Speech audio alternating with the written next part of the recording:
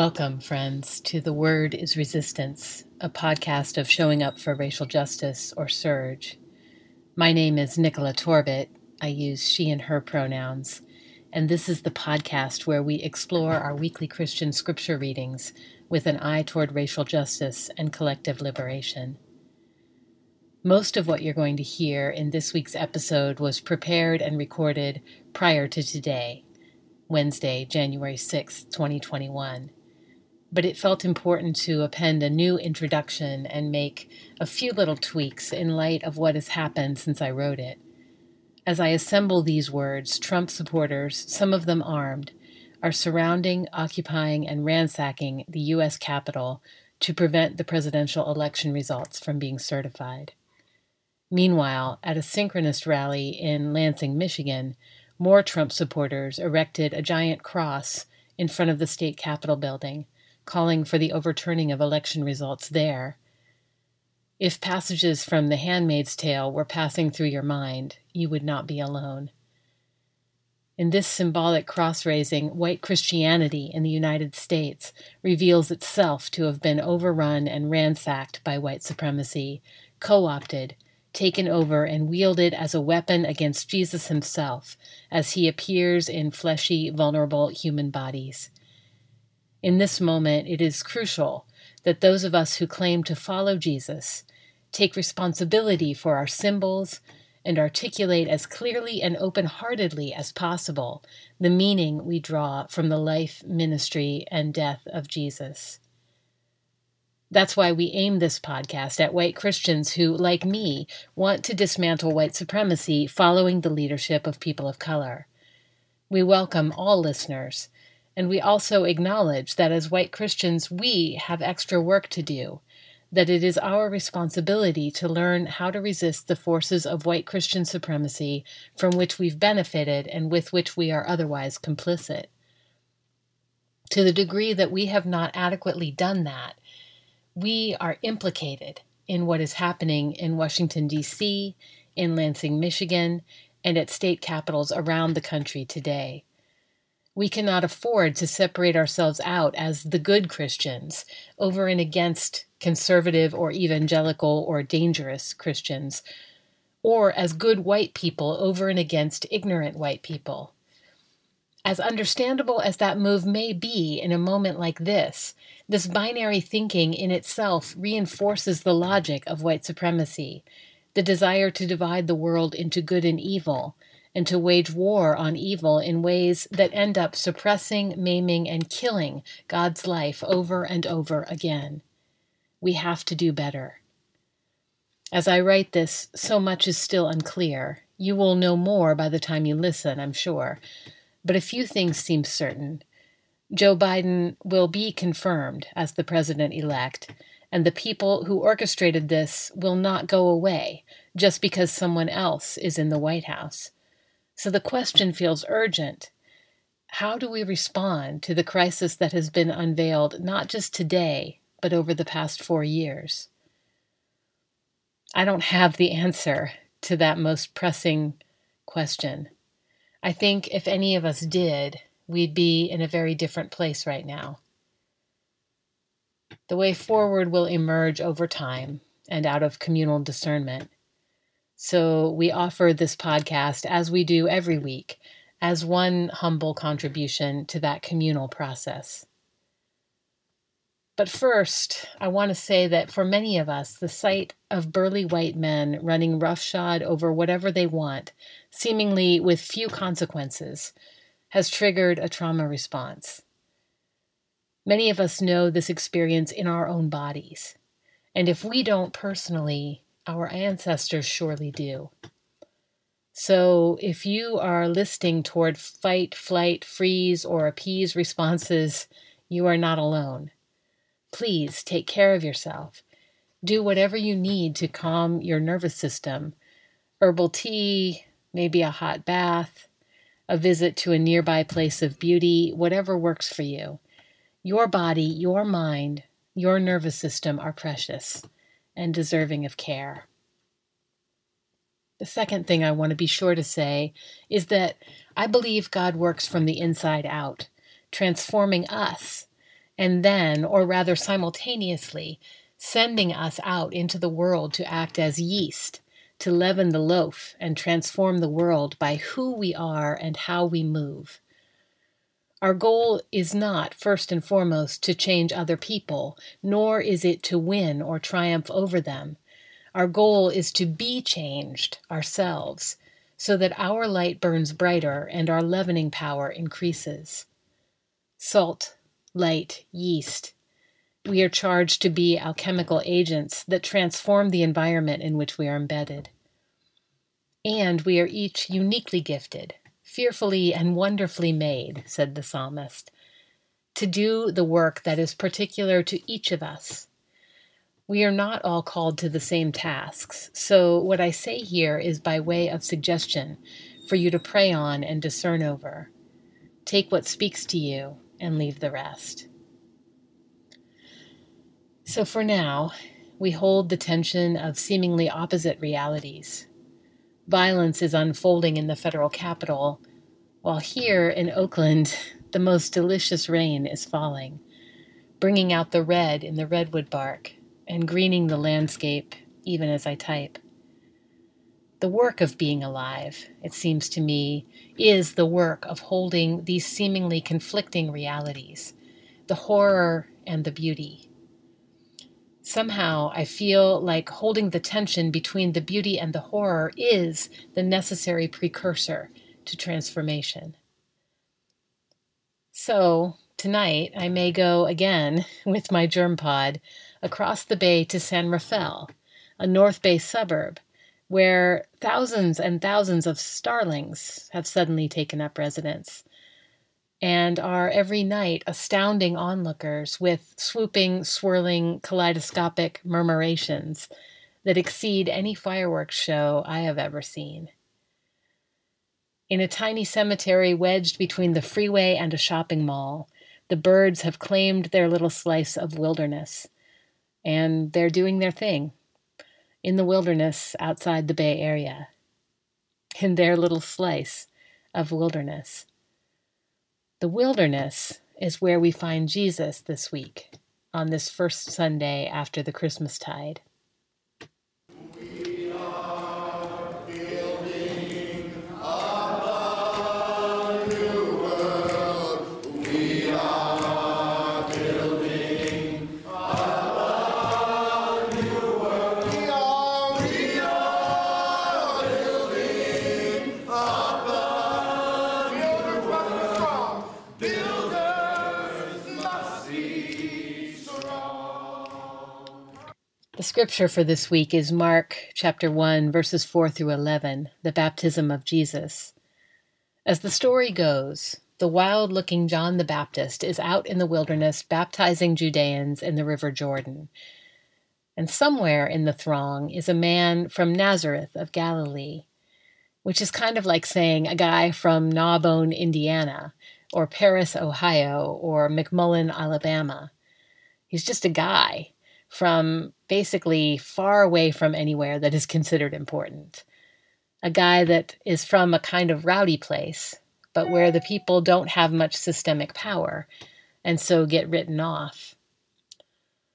But then John dunks him into this storied river, and as he comes up, he sees the heavens torn open, and the Spirit descending on him like a dove.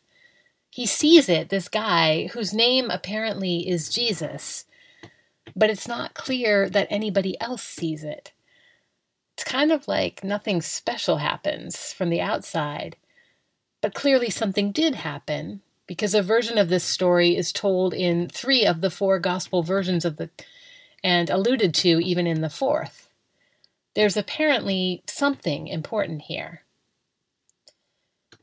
Reading this story this year, the year of the starlings, I couldn't help but remember Claire's episode of this podcast during this past Advent, the one about Isaiah's request that God tear open the heavens and come down. Just do it already. And then Anne's episode about her longing for God to do just that. Come on and right the injustice already. Both of those were part of our series called Abolition Advent.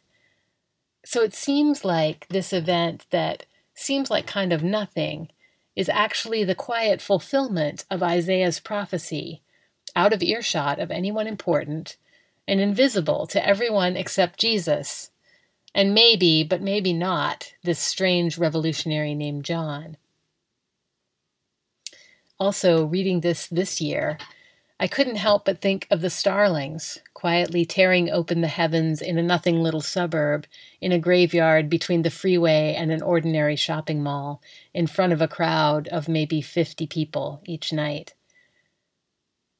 I know it probably sounds like I'm going on a bit about a bunch of birds, but if you could see it, it's really hard to imagine that the sudden appearance of this murmuration, such a word, right at the turn of the year, this hellhole of a year, right along with the appearance of the Christmas star, the conjunction of Saturn and Jupiter, it's really hard to experience it and not imagine that the starlings are trying to tell us something, that maybe God is trying to tell us something.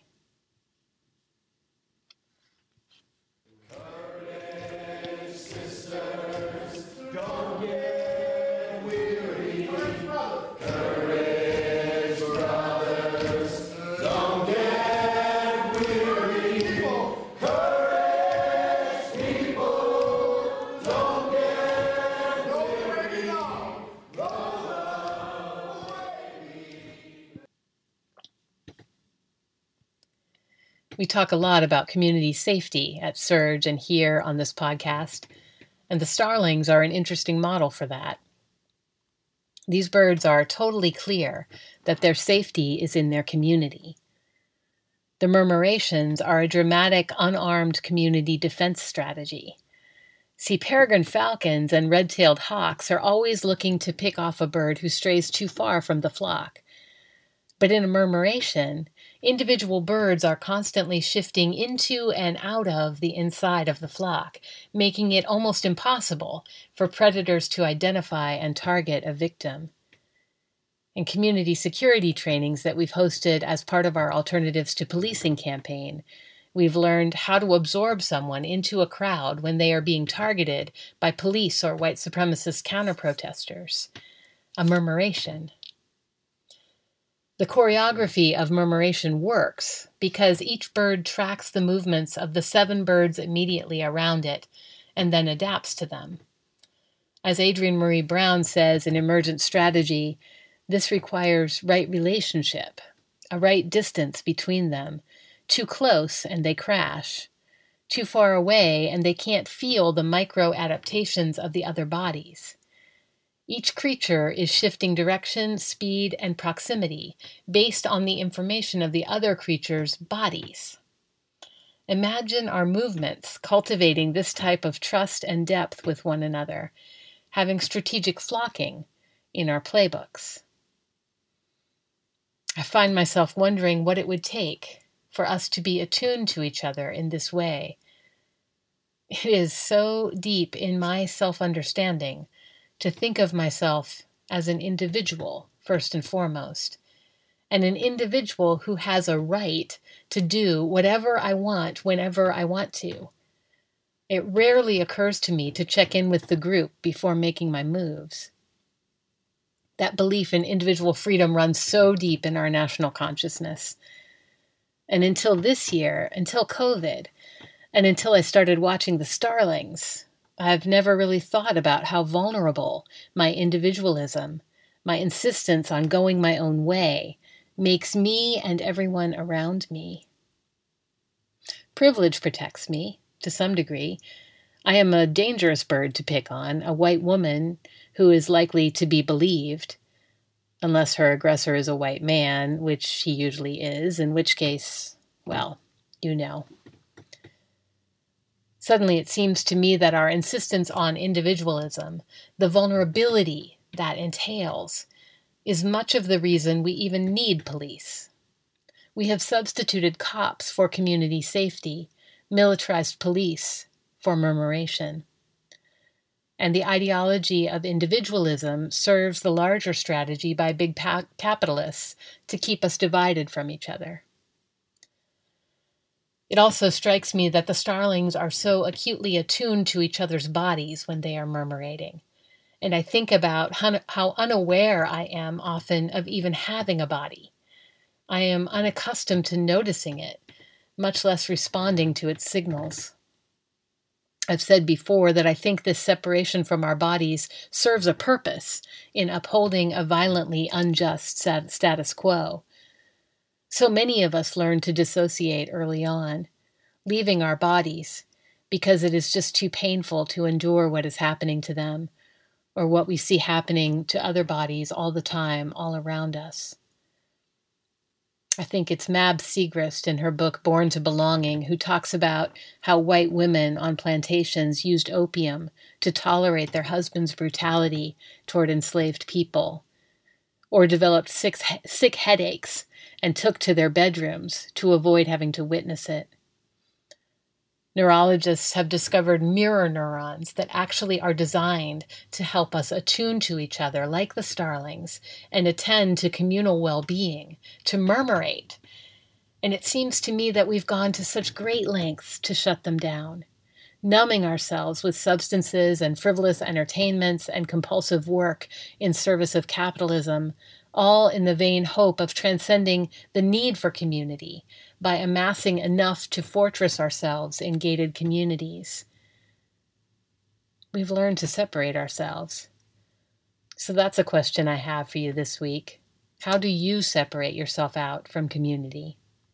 Maybe your strategies are different, but for me, it looks like an interminable to-do list and a constant sense that I should be working harder, usually in ways that involve sitting by myself at a computer typing things. My brain tells me I don't have time to call people or write in my journal or join that prayer Zoom or arrange socially distanced walks with friends or even join the car caravan to pressure landlords to lower rents, that instead I need to work. Sugar is another strategy. I notice that when I binge on leftover Christmas cookies, let's admit it, there are no leftover Christmas cookies, but there is a convenience store around the corner. Anyway, when I eat a lot of sugar, or even flour, I feel sort of pleasantly distant, glazed over, protected. But this protection is really no protection at all. It separates me out from the only real protection we have, which is community. Community safety for all.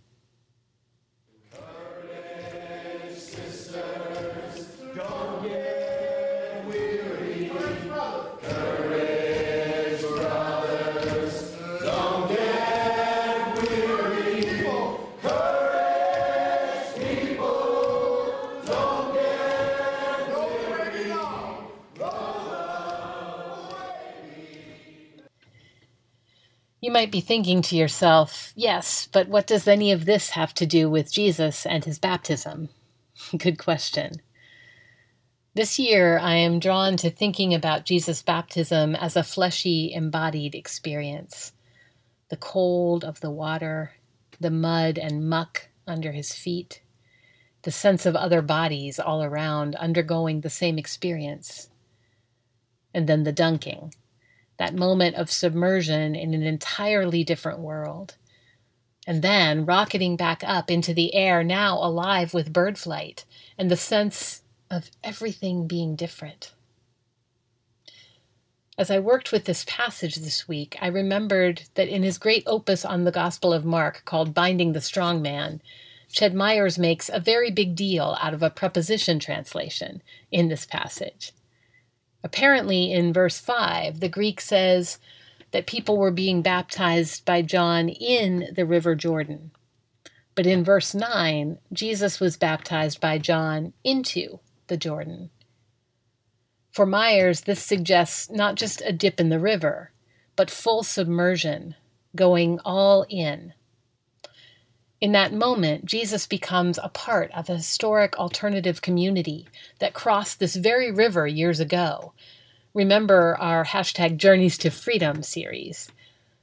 Jesus' baptism is a liberating act, a reenactment of that final step in crossing from imperial slavery to freedom in the Promised Land. Myers writes that for Jesus in this moment, all the debts that have been incurred under an elitist Roman ordering of power and its community life have been canceled. Jesus has become wholly unobliged. He has become outlaw in ways that permit him to be fully in solidarity with a people who are at risk and under the thumb of oppression. Jesus has been baptized into God's alternative community. Reverend Lenise Pinkard takes a similar tack in a 2008 sermon on the baptism. She suggests that in the Jordan, with all its muck and mud and human waste, Jesus loses any remaining privileges that might still have adhered to him as the Son of God, getting down and dirty with the people. And he does this voluntarily. So strong was God's longing in Jesus to be with us in every aspect of our lives. Baptism for Jesus was a way to fully identify with humanity. As if coming to earth in a human body weren't enough, Jesus undergoes baptism as a way of coming even closer to us. This is, as Pinkard says, a God of love without privileges. This is God with us, truly, in every sense, even though it entails incredible risk and will end in murder by the state. This drawing near has huge implications for how we are with each other and with all life. Bayo Okomolafe writes, "If the sacred were far away, we will abuse the nearby." God coming not as a pristine figure in a distant and other place, but a dripping nobody rising out of a muddy river as part of a communal experience. This image should divest us once and for all of our fascination with purity, with separation, with transcendence, with being one of the good ones, unsullied by this world, this fascination that keeps us separate from one another.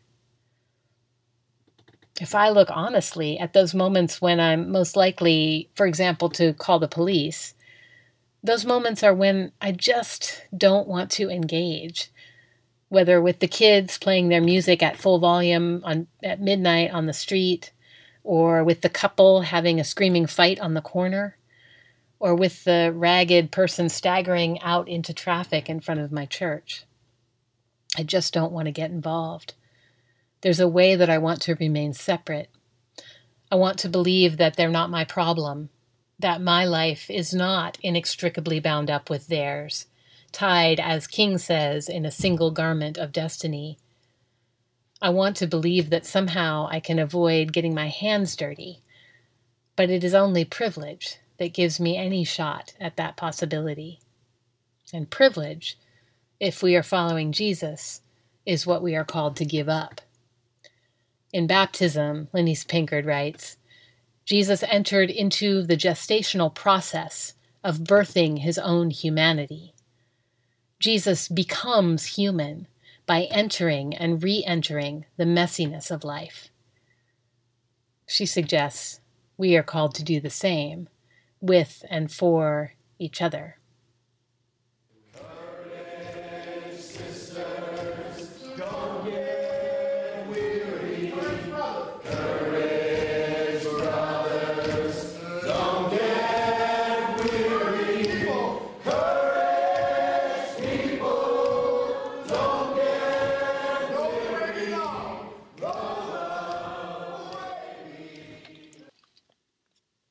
In this baptismal scene, the heavens are torn open. There's something about that opening in the sky, a crack, a possibility for the advent of something new. Reality is not as resolute or as stable as it appears, says Bayo Okomolafe. Suddenly there is possibility everywhere. God has entered the world, and nothing will ever be the same. And we are fully a part of that. Jesus hears a voice saying, "You are my son, the beloved. With you I am well pleased." No one else hears it. It's not for public consumption. But this nobody from Nazareth hears it and believes it And that makes all the difference. What would happen, I wonder, if we took that message for ourselves? Can we imagine that Jesus here is a stand-in for every human being, every single one of us, beloved and well-pleasing to God? What kind of surrender, what kind of boldness, what kind of risk-taking might that inspire in us? How might our status as beloved help us enter more deeply into community? How might it help us navigate the tension between deep solidarity and the need for sustainability and rest? Might it help us stand firm in our own boundaries and insistence on care, even as we insist that every other part of God's life receive the same care? Might it connect us with the awe and wonder that is our birthright as people who are alive in this glorious and terrifying world? I had a 12-step sponsor who told me once about her practice of viewing everything beautiful as a personal gift to her from her higher power. Like, wow, God, a yellow rose bush, you shouldn't have. The sight of a pale pink VW Bug 2 lanes over on the freeway, it's just what I wanted and didn't even know it. That's sort of how I feel about those starlings 20 minutes from here, doing their nightly dance, tearing open the heavens so that God can descend on those gathered to see them. For me, God? Really? It's too much. And it's not about purity, that's for sure. Starlings are classified by many as a nuisance species. Their murmurations pose a threat to air travel, and they cause an estimated $800 million in damages to large agricultural operations and feedlots. And yet, I can't help but compare them to the vultures, whose excrement is rendering Border Patrol communications impossible. Or the eagles, have you heard? Who are attacking and bringing down military drones. The revenge of the giant birds. What if part of what the starlings teach us, and what Jesus experiences deep in the Jordan River, is that there is no purity, but there is solidarity, even with God's life in forms that we find unfamiliar or inconvenient or threatening? Is it possible to hold all of it, the beauty and the horror, the belovedness and the risk? And if we do, how will it expand our hearts and our capacity for full aliveness? I guess I don't have a lot of answers this week, mostly just questions. Maybe 2021 is a time for living the questions, as poet Rainer Maria Rilke puts it. Maybe it's a time of wilderness, slices of autonomous zone carved out of this urbanized imperial land. Maybe it's a time for awe and wonder and possibility, the heavens torn open, a nobody from nowhere coming with strange saving power. All of creation announcing God's love to anyone who is willing to hear. Let's sit with these questions, friends. Plant them in our bodies and see what grows from them there. I'm grateful to be living them with you. Amen. We are building a new world. We are building a new world. We are building a new world. Builders must be strong.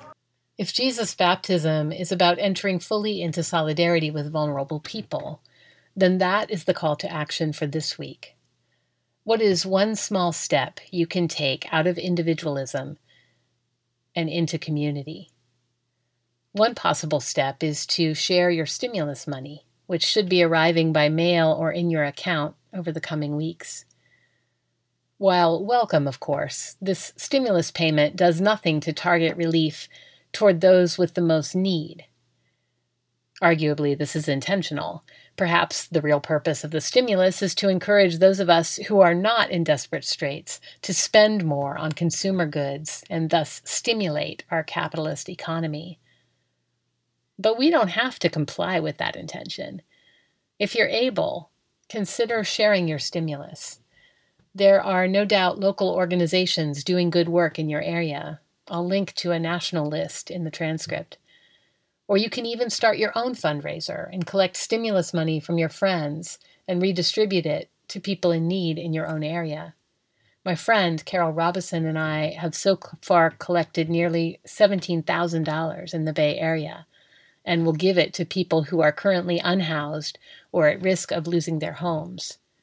This is community safety.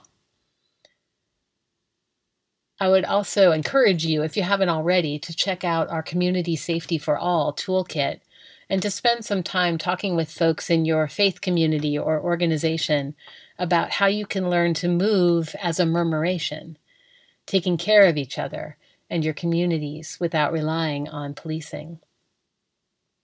Finally, I should mention that this Sunday marks the 63rd anniversary of the founding of the Southern Christian Leadership Conference, the civil rights organization founded by Reverend Martin Luther King Jr. and others as protests spread after a successful integration of the buses in Montgomery. The SCLC was a community safety mechanism, and maybe it will provide inspiration for our own resistance to white Christian nationalism. This would be a great week to learn more about that organization. That's what I've got for you this week, folks. Be sure to tune in next week to hear a resistance word from my comrade, Reverend Gene Jeffress. I know they'll bring something powerful. Together, we are building up a new world. We are deeply grateful to the Freeney Harding family for granting us permission to use the song by that name in this podcast. It was written by Dr. Vincent Harding, and here it is being sung at a movement choir practice led by Minister Darrell J. Walker. Finally, I want to thank our sound editor for this week, Max Pearl. Max, so much love and gratitude for you. That's it for now, friends.